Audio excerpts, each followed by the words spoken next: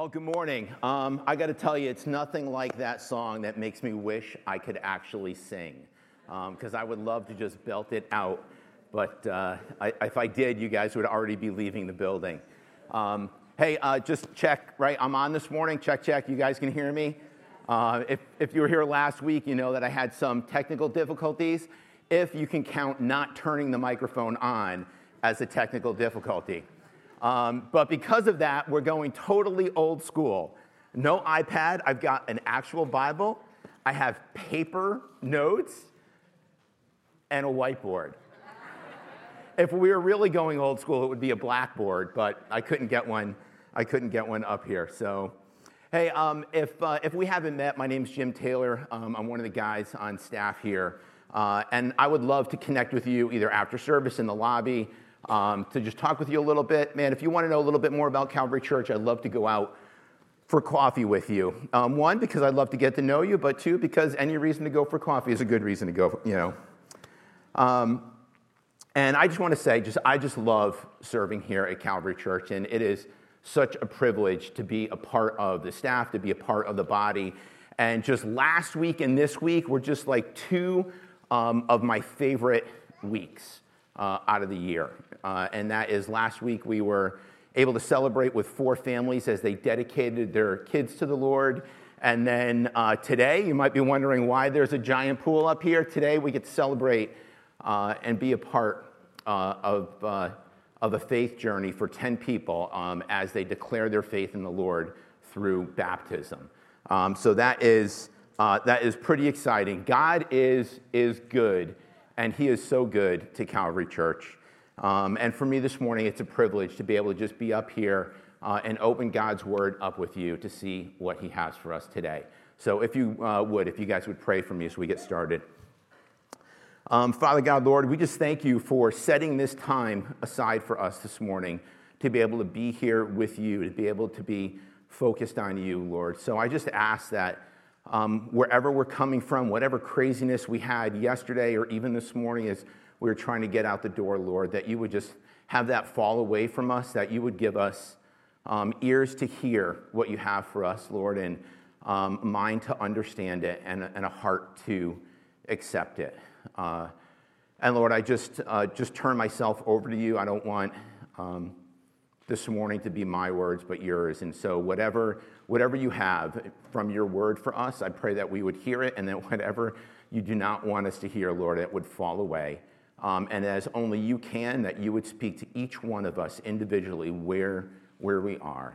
So we just invite you into this place, Lord. We invite you to be with us. We want to be in your presence this morning. In Jesus' name, amen. Okay, so as I was preparing over the last couple of weeks, I had a friend give me some advice. And he said, whatever you do, make sure you keep it short. Sorry. It's going to be what it's going to be. But I actually did, okay, for you, and you know who you are, I actually trimmed like 5 to 8 minutes of stories off just for you to make it as short as possible. So last week, Rich did a great job. He took us through Colossians chapter 1, verses 15 through 19, which talked about the preeminence of Jesus, right? That Christ is enough, that he alone is supreme and sufficient. It almost reads as though those verses 15 through 19, like a resume for Jesus to be the Lord of your life. And I just picture myself like if I was Paul and I was trying to explain this to the Colossian church, the Colossians, as to who Jesus was and what he did and how important he is, I feel like I would just get to the point where words could just not be enough. Like there was just not words to describe it. And I would just be like, Jesus is Jesus. There's no other way to say it. There's no one else like him. He's just Jesus. Well, we're going to be going through verses 20 through 23 today. But before we get there, we're going to take a look at why we need Jesus to be all of those things. Why Paul is telling the Colossians about Jesus. So we're going to go to the whiteboard here. I'm a little nervous because I'm not very good at drawing, so we're going to see how things go here. All right, so here's where we're at. God, right, always was, always will be, is above everything. God just was. And God created us to engage in this life-giving relationship with him, where God is pouring into us and giving us life, and we, in turn, are worshiping God back. And this comes to us individually, all right, but we also do it with others, all right? We are designed, I want their hands to hold here. We are designed for relationships, to be in community, right? So as it comes down to us, we are pulling it out to others, all right? But God also, here's where the drawing's going to get a little rough, but, right? God created everything.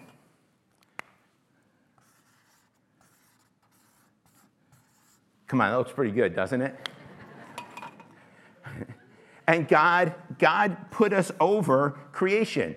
God put us over creation to care for it, to tend to it. In God's kingdom economy, we are his economy, our relationship with him, as it comes into us and goes out and down and cares over the world. And what this is a picture of how life is meant to be. Okay, the Hebrew word for it would be shalom, meaning peace or harmony or wholeness or completeness, tranquility. It is good. But then, problem is, sin comes in and it ruins this relationship right here. And it breaks down the whole thing. This relationship breaks down, and then it breaks down the entire economy. All of creation, things on earth or things in heaven, have been brought now into conflict with the Creator because of sin. Harmony now becomes blame. Peace becomes shame. Tending becomes toilsome labor. Shalom becomes mahaloket, which means strife or division or conflict. And that is why we need Jesus to be all that he is. All right, so here we go. Let's get into this morning's text. If you have your Bibles or devices, we're going to be in Colossians chapter 1, verses 20 through 23. And it'll be up on the screen here as well. And we're just going to read through it right now.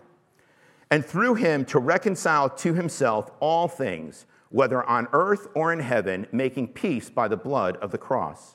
And you, who once were alienated and hostile in mind, doing evil deeds, he is now reconciled in his body of flesh by his death, in order to present you holy and blameless and above reproach before him. If indeed you continue in the faith, stable and steadfast, not shifting from the hope of the gospel that you heard, which has been proclaimed in all creation under heaven, and of which I, Paul, became a minister. All right, we're just going to walk through these verses today. We're going to start with verse 20. And through him to reconcile to himself all things, whether on earth or in heaven, making peace by the blood of the cross. And through him, that him is Christ, okay? Just as all things were created through him, all things must be reconciled through him. 2 Corinthians 5:19 says, in Christ, God was reconciling the world to himself. So through him, Jesus, to reconcile. So what do you think that word reconcile means? Like, what do you picture when you hear that word? So the first thing that kind of comes to my mind is like accounting, right? Or like reconciling the books or balancing the books. Or maybe paying off a debt, reconciling a debt. Maybe you think of relationships, a relationship that was broken, and you're able to patch things up. You're able to reconcile that relationship. The meaning here in this verse is so much more than that. If you go back into the original Greek, what it means is to restore harmony or make peace. So through him, Jesus, God is restoring harmony and making peace. So what is he reconciling? What is this harmony and this peace coming to? Well, it tells us right there, it's all things. And what does Paul mean by all things? All right, once again, if we kind of go back to the original Greek and we look it up, all and all things here can actually mean two things. One is all things meaning without distinction, right? So he's reconciling people without distinction. So Jew and Gentile, it doesn't matter which one you are, he's still doing that without distinction. The other thing is all just simply means all. It means everything. But if we kind of take a look and apply a consistent interpretation from this entire passage, all right, where God is going through from verses 15 on, right, it says what all things are. So what is the scope based on these passages? What is the scope of all things? It is everything that was created. It is all things in heaven, all things on earth, all things visible, all things invisible, all thrones, all dominions, all rulers, all authorities. All things. So this is where things can get a little bit slippery as we look at all things, right? This passage, specifically the phrase all things, is taken by some to mean that all things will eventually receive forgiveness and salvation in order to be reconciled. And I think that could lead to a little bit of confusion. And while I understand, right, the phrase is all things, if you don't look at the idea of reconciliation or the process, you can't fully understand the meaning of all things. So this passage tells us that Jesus will reconcile all things to himself. All things will be under Christ's authority. But there's two options to be under his authority. The first option is by the blood of the cross, the forgiveness that God offers and that Jesus provides. Jesus first came as a servant to lay his life down so that we can be reconciled to God. But as we just went through Revelations, we know there's another option that's going to happen because Jesus will come as a conquering king. And for those that are not reconciled by grace through faith, they will be reconciled by their own destruction. But in the end, all things, all of this will be restored to harmony. All things will be reconciled under Jesus. Now, we probably could spend an entire message just on that verse because there's a lot more we can get into, but we kind of have to keep moving to get us to where I think Paul is taking us. So Paul, in these first verses, is laying out that big global picture. But then he gets personal with the Colossians and personal with us in verse 21. And he says, "And you who were once alienated and hostile in mind, doing evil deeds." So the Colossians and us, we were alienated or separated from God, okay? We were hostile in mind, which means we lacked the knowledge of God and opposed him, and our evil behavior went against God. Now, Paul's not pointing a finger at them, like saying, look at what you were, look at what you did. He's just reminding them where they once were, just as Paul himself was once. It's also a reminder that no one comes into this relationship with God from a place of good. We're all separated from him. And it also lets us know that there's nothing in our past that can prevent us from receiving the love and forgiveness of Jesus. I've heard so many people say, how could God love me? How could God forgive me after what I have done? All right? It doesn't matter who you were it doesn't matter who we are, where we have come from, or what we have done. There's nothing that can separate us from God. So even just look at Paul, the guy that's writing this letter. Look where he came from. I mean, look at, he was like the chief Christian persecutor of his time. But yet God saved him. So what Paul is saying here is that this is who you were to the Colossians. And to us, this is who you were. This is the past. But this is who you are, the present. Verse 22. He is now reconciled in his body of flesh by his death in order to present you holy and blameless and above reproach before him. So this idea of reconciling, of paying off debt. So the things that we do against God are sin. It's like tallying up our debt, right? Things we do against God are sin. Romans 6:23 tells us that the wages of sin, the penalty, the price that must be paid for sin is death. And that unless we pay that debt off, we're going to need to pay the penalty. So almost 30 years ago now, I was working kind of through my relationship with God. And I came from a place of works where, I went to church, I kind of knew about God, did not have a relationship with him, but the interaction we did have came from a place of works. I would do something wrong, and I feel I would need something to do something good to kind of make up for it. Or if I did something wrong, something was going to happen to me. Oftentimes, I thought as a kid when I didn't feel good, I was like, oh, what did I do wrong? Like, what am I being punished for? And so there's this idea of doing something wrong, doing something good, doing something wrong, doing something good. Well, when I turned 16 and got my first job, my first boss I ever had kind of straightened me out. Because it's not, I thought it was do something wrong, do something good. No, he straightened me out. He said, no, it takes 7 attaboys to make up for 1 oops. So I was like, wow, this is much harder than what I actually thought it was going to be. But I was so grateful for this church and for my wife and finding it and just dragging me here, kicking and screaming.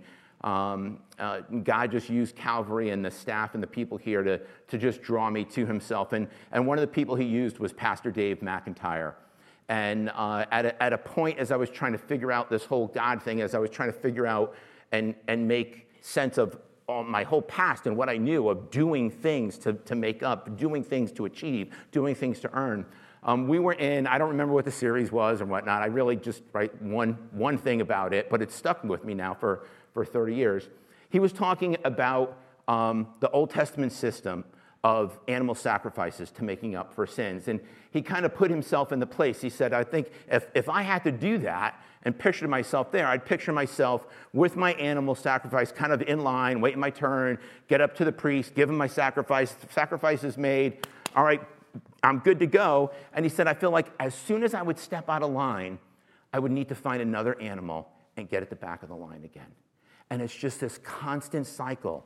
Have you ever felt that way, where you're just in this constant cycle of trying to make up and for the things that you have done?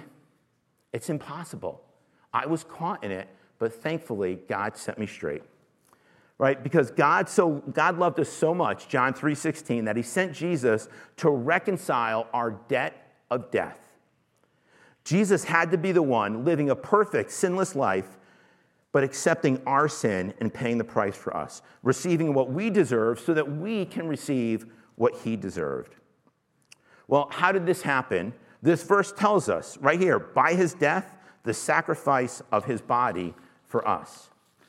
And this idea, the body here is literal. It is the physical body of Christ while he was on earth, because there is no reconciliation without the bodily death of Christ. He had to suffer in his human form for us. So why did he do this? Why did he suffer for us?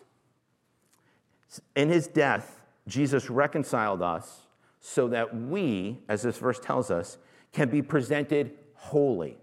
Jesus presents us positionally perfect before God through his death. Our status before God will be eternal, infallible, and unchangeable. The word holy means set apart. And Jesus sets us apart unto God as uniquely his. Sin had separated us from God, but now Jesus sets us apart for God. He did this so that we would be blameless. Jesus will present us blameless, which means without blemish or without spot, perfect. And this is a spiritual privilege that is more than a mere one-time get-out-of-jail-free card. God will never bring any sin against us because Christ fully and adequately paid for them all. And then he makes us and presents us above reproach before him. Above reproach is a legal term meaning unaccused and therefore free from all charges. And even though we may deserve blame, Christ's death made our status before God undeserving of blame. So it's at the moment of trusting Christ to forgive us. Our status and standing before God stands perfect before him. The old is gone and the new has come. The perfect work of Jesus Christ is the gospel of grace. At the point of salvation, we become automatically and instantaneously free from accusation. We are positionally holy, without blame or charge before God forever. At the moment we come to trust Christ as our Savior, God puts to our account filled with debts, he puts to our account against our debt all the exhaustless wealth of Jesus and reconciles our debt. Now, just in the beginning of this letter, Paul is doing so much here. He's using who Jesus is, as he tells us who Jesus is. He's using the Colossians past and our past, and the Colossians present and our present to set a trajectory for our future. And just like an archer kind of pulling back a string on a bow and then letting go of it, I think with this next word at the beginning of this next verse, Paul releases us into our future. And that's verse 23. It says, if indeed you continue in the faith, stable and steadfast, not shifting from the hope of the gospel that you heard, which has been proclaimed in all creation under heaven, of which I, Paul, became a minister. If is a conditional word, right? We all use it. I wanted to do a Google search and have time as to how often maybe the word if is used. As a parent, I could tell you I use this word like it was a superhero. Kids are arguing in the back of the car. It's like, dun, dun, dun, dun, Captain If is here. If you don't be quiet back there, I'm going to turn this car around. If you don't clean your room, you are not going to get dessert. If you don't finish your homework, you are not going out this weekend. If. Could you imagine, how many of you have really turned the car around? Could you imagine the look on your kid's face if all of a sudden you turned the car around? I've done it a couple times, and let me tell you, it is shocking when the if actually happens. The if is conditional. And as we read this verse, it seems that the if is saying our reconciliation to God is conditional, that we are reconciled if. The if is conditional, but I believe it's the direction of the if that matters, okay? The if is not a work statement. It is not, if indeed you do these things, you stay reconciled, but more so, it is, if you are reconciled, these things will happen. If you are reconciled, this is what you can expect. And what are those things? That we would continue in our faith, that we would be stable, that we would be steadfast, that we would not be shifting from the hope of the gospel. If I was going to be like, okay, how do you summarize those four things up? What does it mean to me as I apply it to my life? What that's saying is that focus on Jesus and let him into every aspect of your life. Focus on Jesus and let him into every aspect of his life. Let him be the foundation for which you build your life upon. Now, in this statement, Paul's not doubting the Colossians with the if, but he is actually encouraging them to be grounded and steadfast in their faith. And as these things are lived out in the lives of the Colossians, and as we live them out in our lives, ministry begins and the gospel is spread. Our if is the beginning of our ministry.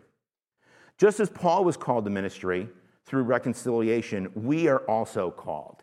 2 Corinthians 5:18-21 says, and this is from God, who through Christ reconciled us to himself and gave us the ministry of reconciliation.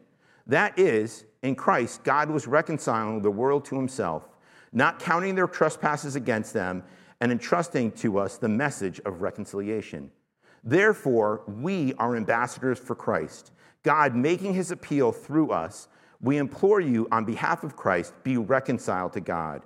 For our sake, he made him to be sin who knew no sin, so that in him we might become the righteousness of God. I love how that ends with that is like the reminder as to why, right? This is why you can do these things. This is why this is going to happen. As we live out a reconciled life, we start the ministry of reconciliation with God making his appeal to others through our changed lives. Now, you might be asking, how are we supposed to do this? All right, well, the simple answer, right, the Sunday school answer, we're asking this in a Sunday school class, right? You ask the question, God, Bible, Jesus, right? Like, oh, wait, Holy Spirit. Yes, that's another one. The simple answer is through the power of the Holy Spirit.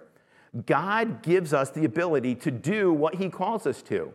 We're not doing it on our own. God gives us the ability.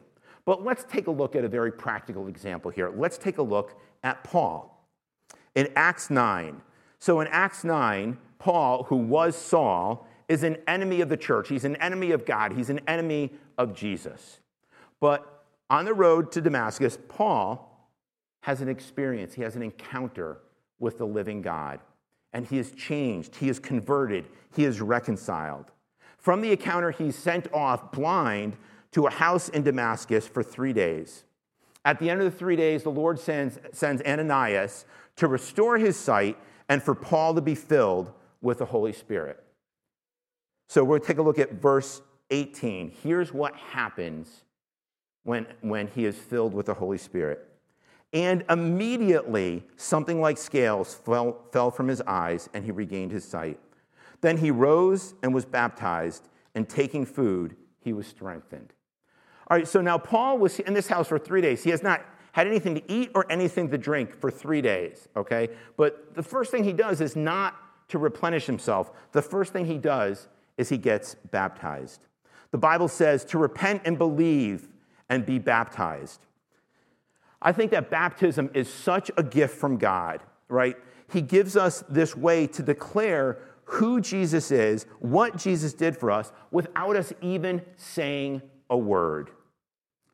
It can be the beginning of our ministry of reconciliation as just a simple act of obedience points people to who Jesus is and what Jesus did.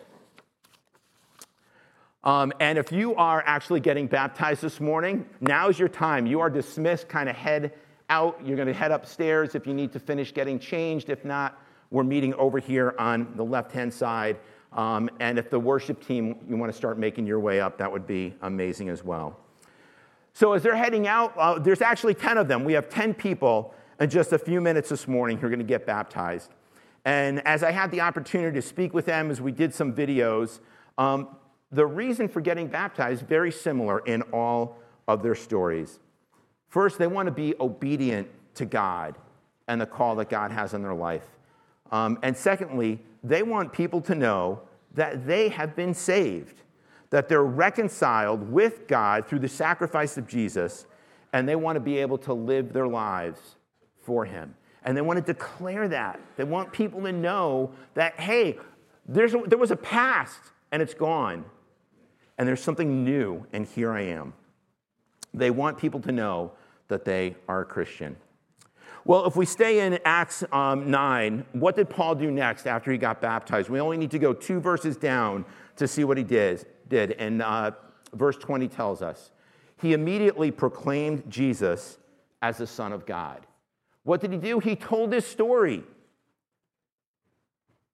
How could he not? How could he not share what happened to him, who he was and who he is now?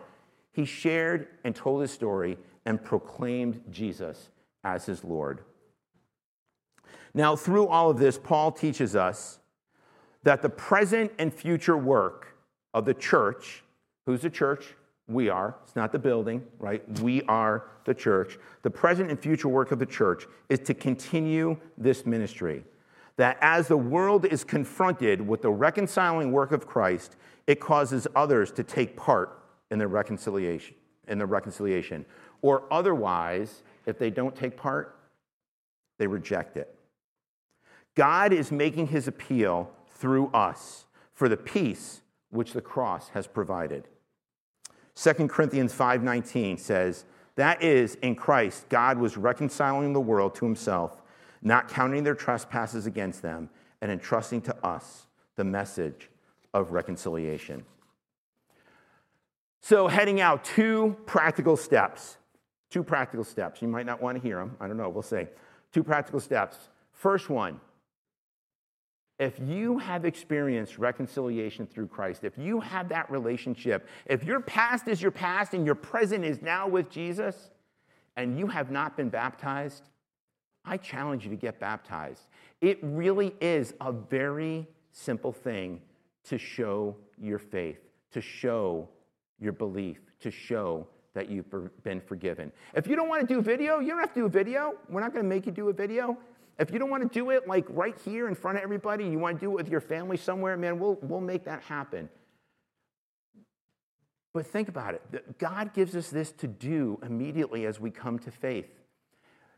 It doesn't do anything special in that already took place. That's why they're here, right? There's nothing special that happens, but there is something special that happens in a way, right? When people are being obedient to God, he is glorified. He's honored. When people are proclaiming who he is, that is special. And think about it. If you're able to come and do this, how much easier will it be for you to share who Jesus is in your workplace or at school? I mean, think about that. It's like our first step. All right, here's your second thing. All right. Tell your story of reconciliation. Tell your God story of how God changed your life, how he saved you. You know, when I first came to faith and saved, I don't think I could tell it enough.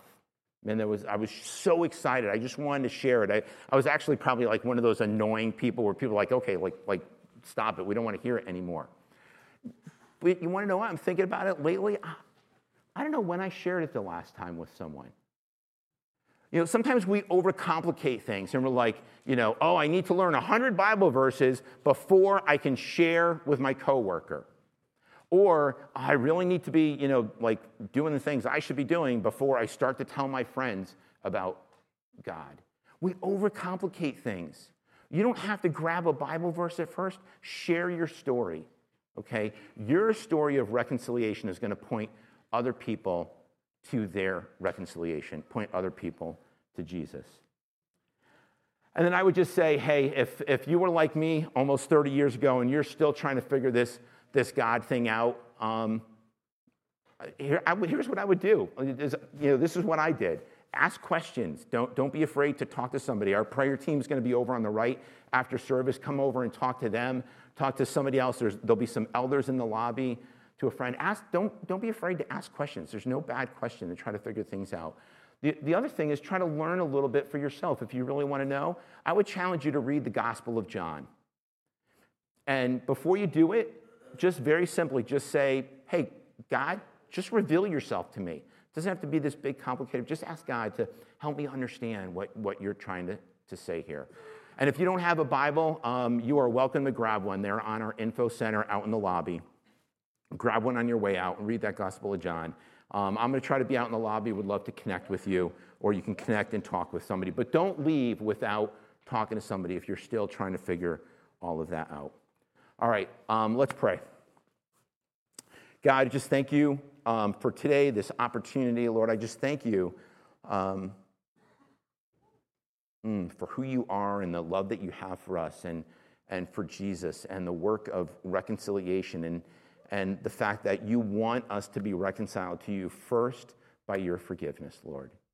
And I just pray that your Spirit would be working in our hearts and our minds, and Lord, that we would just come out of this with some step forward, whether that be a step forward in getting to know you more, understand more about you.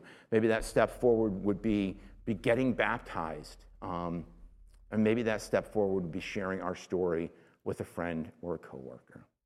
All of that, Lord, not to do on our own or through our own power, but only through the power of the Holy Spirit that you provide. And Lord, we just thank you. We just ask your blessing on your word, Lord, that as it goes out, it will not return void. In Jesus' name, amen.